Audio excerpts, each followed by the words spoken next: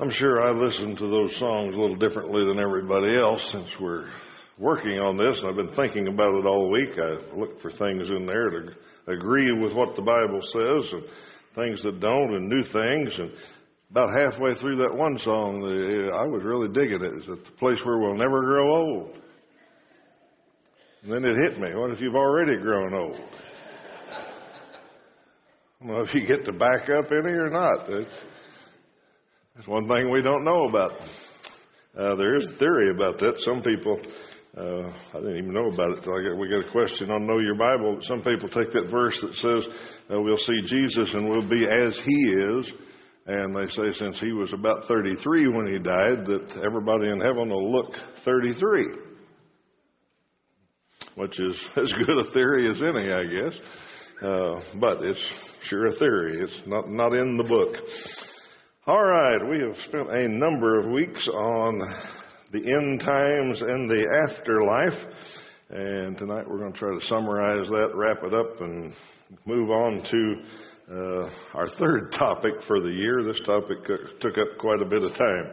What we really studied was the eschatology is the big word for it. Deals with the end of time, the things that happen at the end of history. And we started with prophecy and then talked about the millennium some, then went through all of the end times topics that we could think of and covered each one of them in some detail. Tonight, let me give you a couple of warnings. First of all, I'm not going to talk about the millennium.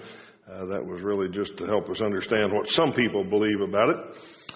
Way too much attention, I think, is paid to that and exactly what will happen at the end of time. Comparatively, very few people in the history of the world will get to see the end time. Just the people that are alive when Jesus comes again. So we spend way too much time worrying about exactly how that's all going to work out. Secondly, if you look very closely, you'll notice there's absolutely no scripture in this summary tonight. I thought about trying to take time to put out at the side of every statement scriptures that back it up and all that, but I decided you've got 14 pages of that. You can go back and look at it. This is the 15th and 16th pages of our study, so you get a whole bunch of scriptures and backup. And if you see something in here that you think, where in the world did he dream that up? That probably means that you weren't paying attention that night when we talked about it, because we tried to back everything up with scripture. And that doesn't mean what I've got here is right. In fact, we stress that, I think, every week that we covered this. This is my best understanding. This is what I believe. This is what I think is going to happen. But the understanding before all that is, and I even wrote it out here to start with, is that everything we know about the end times, everything we know about the afterlife, everything we know about heaven or hell, is come to us by the way of prophecy. And none of it is presented any other way except somebody having a vision or prophesying, here's what they saw. Prophetic language is difficult. And that's why we spent the first week talking about prophecy, so we understand that. There's lots of ways to take it. To be sure, there has to be a pure, sure statement from God somewhere that proves it. And in prophetic language, we don't have that very much. So, all of this is with the understanding that we don't know for sure. But what I want to present tonight is what I believe, after my study and my best understanding, what I believe is going to happen at death and beyond. And if you've been here for all the weeks, you've already heard all of this, but maybe in summary it will make a little more sense. And I did put it in order. This is what I think is going to happen in the order of time. All right. First of all, we have to deal with the folks who don't live till the second coming. They don't live to the end times. That is those that will die before the coming of Jesus. And that's a whole bunch of people so far. I looked at some websites, just people who tried to calculate that. It's all over the map, but in general, they come in somewhere around 100 billion that have lived on the earth so far. Now, like I say, some of them have some prehistoric times in there and everything else, and you factor all that in or out however you want. And anyhow, let's just take 100 billion. If there's 6 billion or so today, and Jesus comes tomorrow, there'll only be 6% of all the people that ever lived around when he comes. The other 94% will have died already. So we're talking about most of the people here that have been and will be and are, perhaps, can't say that because he might come tomorrow. So everybody here would still be alive. But if you die before he comes, here's what I think will happen. The physical body will be buried, returned to dust, as the Bible calls it, some way. It may happen slowly if you're sealed very carefully in a casket in a vault, a mausoleum and all that, or it may happen very quickly if you're cremated or die in some accident or something like that. But the body will return to dust eventually. Our soul, however, is eternal. It's not returning to dust. It's returning to where it came from. It's going to survive. It's going to enter an intermediate state, is the term I used when we studied that lesson. An intermediate state of existence between the time when we die and the time Jesus comes back. That intermediate state is in the spiritual world, if you will. It's called the realm of the dead. That reminds me, one more warning I was going to give you is I didn't include any Greek terms. We're not going to talk about Hades and Sheol and all that tonight. We're just putting it in common language because that's what this whole series is about. People want to know simple answers to things. So somebody asked me, and I wasn't trying to be scholarly or whatever, I'd say our souls are going to go to the realm of the dead. That's what the Bible calls it, where the dead are. Souls will be without bodies. Our body's in the grave, and we will be bodiless, but our soul will be completely conscious of our condition. We'll know what's going on. We'll be aware of what our condition is, as well as the timing of time. I don't think it's going to go away at that point because of some stories the Bible tells about that. Souls in this intermediate state will also recognize one very big thing. They'll recognize that there are two separate areas, that they are in one and others are in another. Those two separate areas are the saved and the lost. Okay? The saved will be with the Lord. He will be there. If you want to call it the current heaven, that's fine with me. I believe it's His throne room. I believe it's where the angels are, where the spiritual beings are. What we call heaven now, the current heaven. That's where the saved will be. And they're going to enjoy conditions there that are described as paradise. And that's about all we know about it. It's going to be really good. The lost will be in this realm of the dead, but they'll be in torment. And they'll know it. They'll know that they are in agony. They'll also know that those on the other side are not in agony.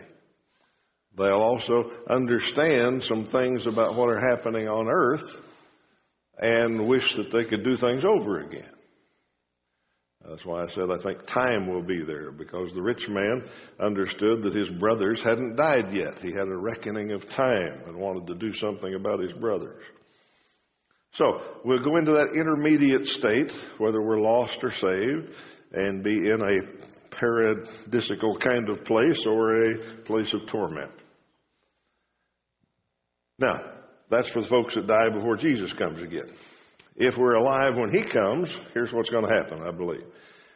Prior to the second coming, a lot of people study this and want to know what the sign is and how can they tell. And right now, Hagee and some others are looking at the eclipses of the moon and saying, well, it's right around the corner and all kinds of stuff. There's not going to be any sign. There's not going to be any warning that we can point to and say, second coming is this day, that day, next week, whatever. I think there will be signs because Satan is going to be loosed for a short time before Jesus comes back. The spiritual battle is going to intensify. There's going to be more wickedness, more lying, more falsehood, more persecution for religious people. And that's going to happen. But that's happened for centuries. Almost every generation can look and say, boy, this is getting bad. It's getting worse. I personally think it's happening so fast and so quickly that we are closer and closer to the end time. I think Satan has been loosed and is working on the world.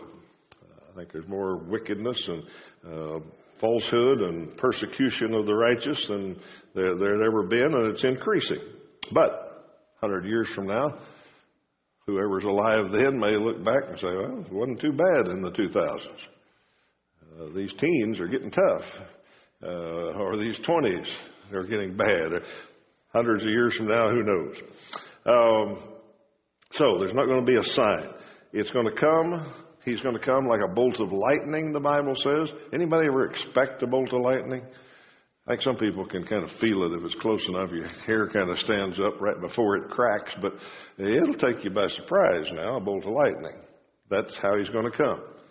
A thief in the night. Anybody ever expect a thief in the night? I just feel like a thief's coming tonight.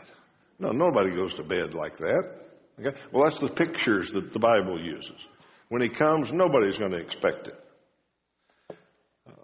When he comes, the second coming is going to be completely different from the first coming. And sometimes we don't even talk about the first coming, but I think it's important. And when he came to earth the first time, it was pretty low-key. Manger, shepherds, all of that wasn't announced. It was basically unnoticed by the world in general. The second coming is going to be a glorious revelation. All of the words that are used to describe his coming, apocalypsis, parousia, all of those are about a great unveiling, a great announcement, a great showing off, basically, almost. An uncovering is what one word means. He is going to be revealed to the world for who he is, Lord of the universe. The Lord himself will descend from the current heaven. He will come toward earth. He'll remain in the clouds. He's not ever going to set foot on earth again. He'll remain in the clouds. And he will do that in a way, some way, that every eye will see him. And I don't know if he's going to do a tour around the globe where everybody gets to see him, or somehow he'll do it some other way where everybody's consciousness sees him at once. I don't know how that'll work. That's up to him. But every eye is going to see him. The scene is going to be one of unbelievable power and glory. If you can even imagine all the angels of heaven coming behind him in flaming fire. That's what it's going to be. And we can't conceive of that. We don't know how many angels there are, but it says all of them are coming in flaming fire. There's going to be a time period, and I don't know if it's a few seconds or a split second or what, but there's going to be a time period where the wicked will see this and realize what's going on.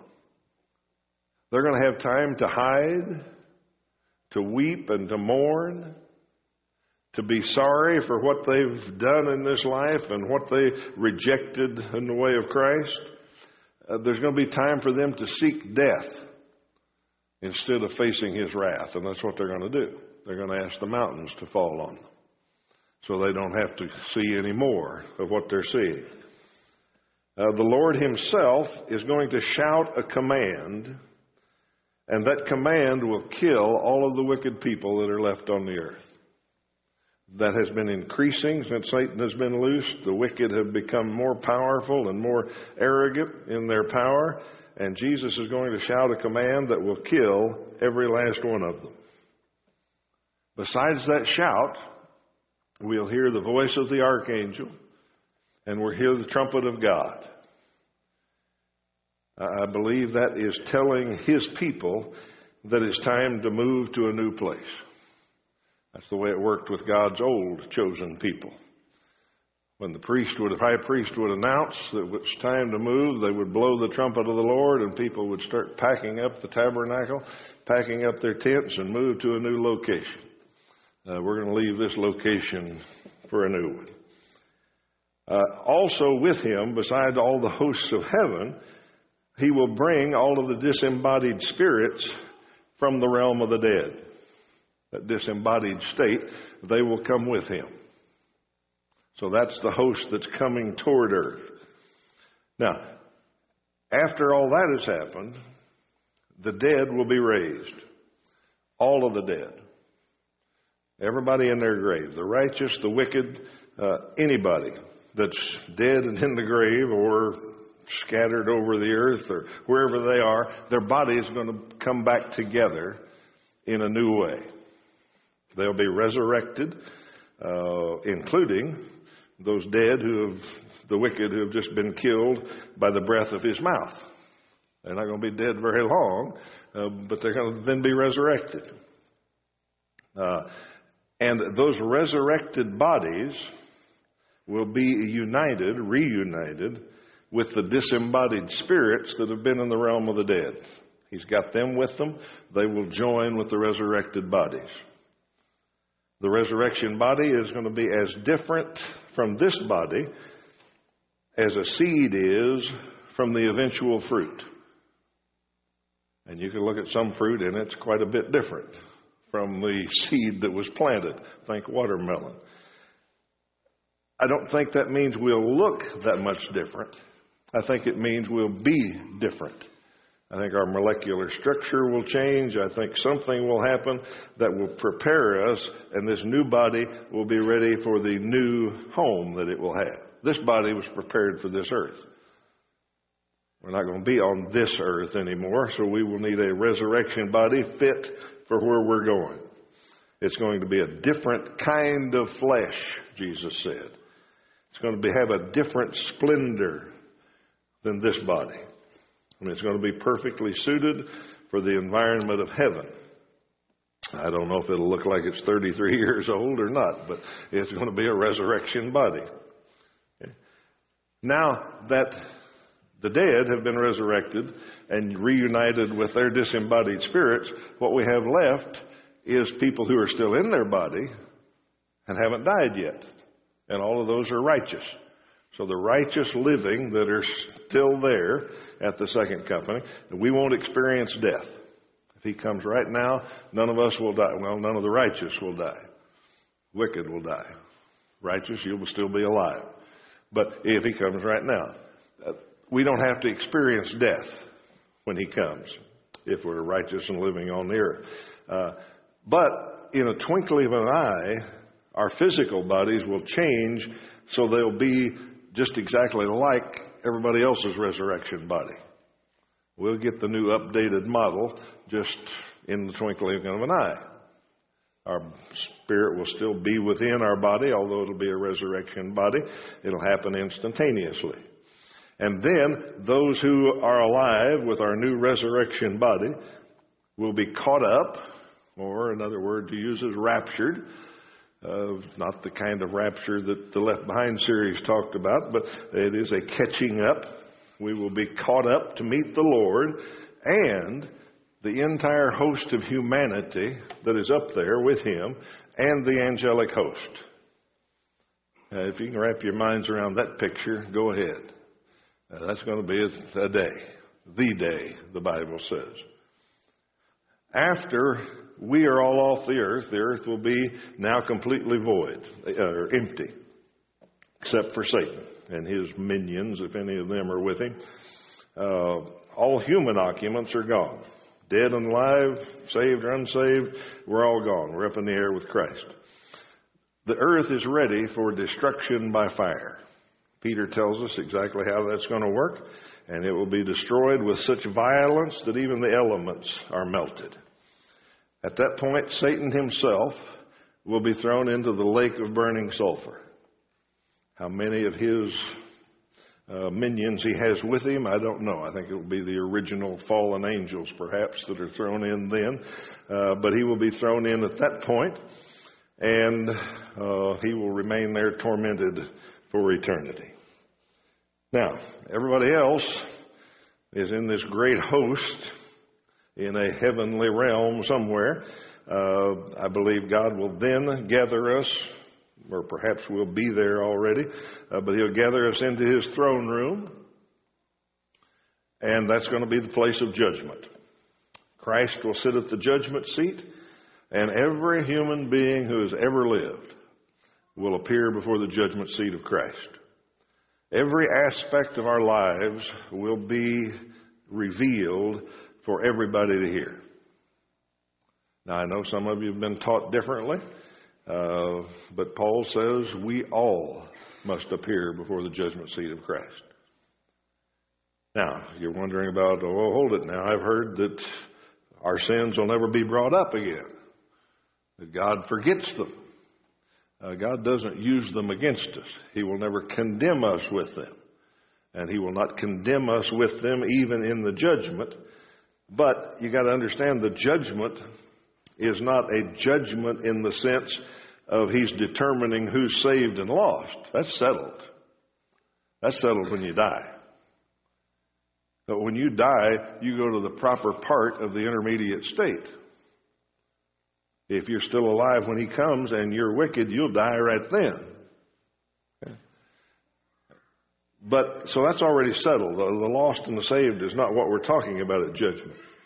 What judgment is a recounting of everybody's life. What we've done will be revealed, and we will be praised or condemned because of it in the big picture. Now, included in that is everything. Okay? Now, instead of trying to describe that, let me just tell you what the end of the process is going to be like. When we're done with the judgment process, there's going to be a formal separation. Everybody's going to know I'm in the saved bunch or I'm in the lost bunch. We're going to be separated. Right hand, left hand. Everybody's going to be seeing all of this, mind you. If there's 100 billion, there's 100 billion. Listening to all the other 100 billion judgments. At the end, we'll be formally separated. At the end, each person will hear proclaimed what their fate is. God is either going to look at, Christ is either going to look at you and say, come, take your inheritance, or depart from me. Everybody will hear that. Also, the justice and grace of God will be totally vindicated. See, we have questions now. We wonder, what's he going to do with that person? What about this person? What about that? He seems more evil than that one and all that. When we're done with that, we're going to understand how perfectly just and holy and good and righteous God is. We'll understand it for the first time.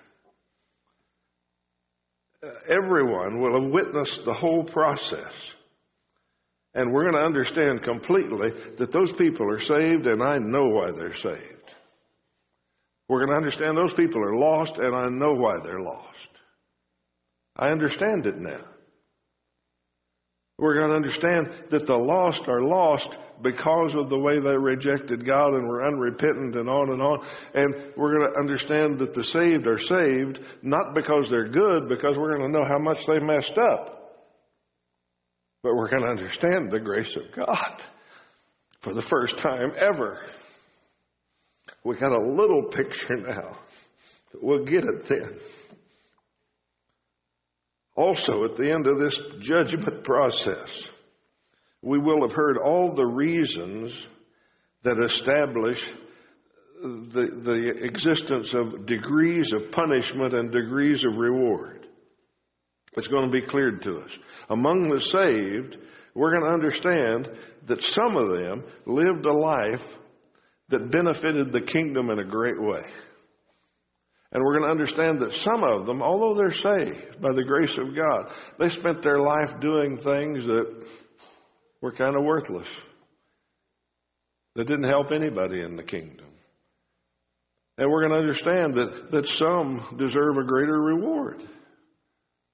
And we're going to look at the lost, and we're going to understand that on that side, there are some that lived a lot more evil lives than others. And they deserve a different punishment, a greater punishment. And all that's going to be clear to us. We'll understand it. Also, at the end of the judgment process, when we're separated and all of us have seen this and God's glory has been vindicated, the lost are going to enter hell and the saved will enter heaven. And God will come and make his throne with them, his dwelling place with them for eternity. Now, the nature of heaven. And if you weren't here when I talked about heaven, this may surprise you a little bit because it's not standard church doctrine, but I've come to believe it's true from clear statements that are made in the Bible, prophecies that are made about the new heavens and the new earth. John's vision specifically mentions the new heavens and the new earth, and that God's original plan was for man to live on an earth that was beautiful and they could enjoy. To say that we're going to live in some spiritual netherworld of clouds and nothing else says that, well, then God got defeated. God's original plan was to have a beautiful place, a physical place where man could live and enjoy the beauties of this place. And Satan messed it up. And so as a backup, we'll live in a spiritual netherworld. And that may happen, I don't know. But I've come to believe because of the prophecies, because John specifically said that after all I've talked about, God then brought down the new heavens and the new earth.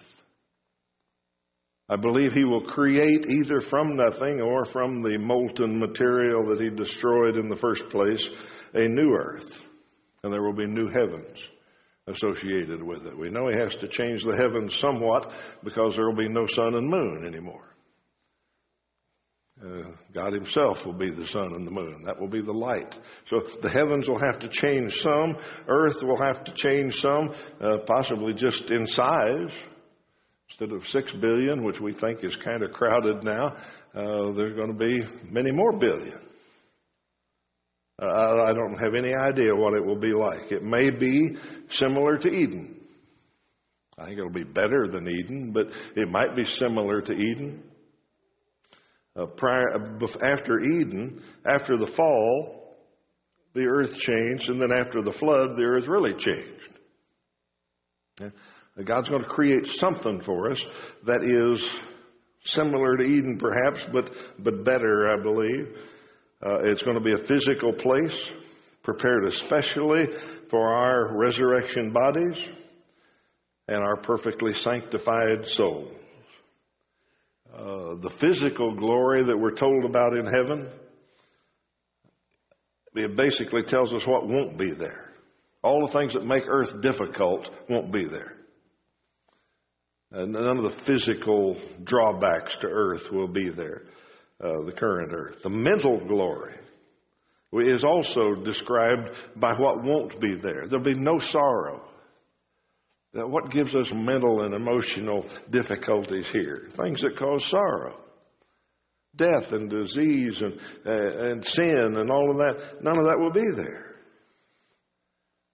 Our mental glory that we experience in heaven will be because there's no sorrow. He's going to wipe bad memories away, I believe. There's going to be nothing there to cause a tear. It's the kind of mental glory that we'll have. And the spiritual glory is beyond even starting to talk about. We will see him face to face. That should be enough. That's the spiritual glory that we'll be in. There'll be no sin and no distraction from temptation. We're going to worship in a way that's not possible now. We kind of understand worship, but we're so distracted by everything around us. We're going to be able to worship in a way that we can't even imagine. We're going to get to fellowship with all of God's saints forever. We're going to find all of the treasures that we've stored up. We've stored up treasures that we don't know about. We've had effect on people's lives that we don't know what happened to them. And we're going to find all that when we get to heaven.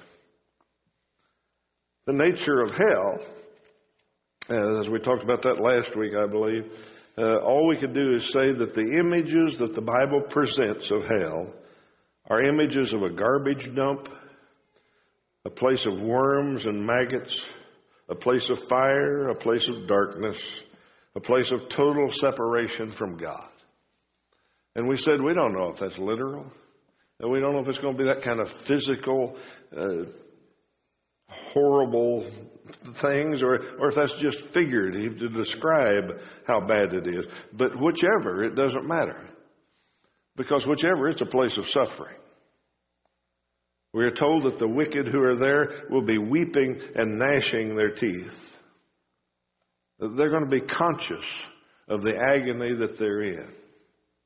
Whether it's figurative, whether it's literal, physical agony, or if it's strictly the spiritual agony of knowing that they're separated from God. That mental knowledge that you're separated from God for eternity because you chose to be will be enough punishment. Whether there's fire or maggots or anything else bad, that's punishment enough. Since the wicked have a resurrection body, I think physical torment's perfectly reasonable. Jesus said that the wicked will be cast into hell, body and soul. So I'm not ruling out physical punishment or torment. I'm just saying that whichever, I think the mental torment will be the worst. I think that's the best I can summarize our study of eschatology. I realize that I've said a whole lot of things that you can argue with. I've said a whole lot of things that you could question. I've said a lot of things you can study and still not be sure when you're done studying. But when we're all done talking about this, and I've said a number of times here that all of this really doesn't matter as long as we get the big picture. I thought about that a little more, and I realized that when we're all done, there's only one answer to any of this. You can study heaven and decide if you think it's going to be a new heaven and a new earth. You can study anything I talked about here and come up with your own conclusion. But the only answer you need to be sure of is this one.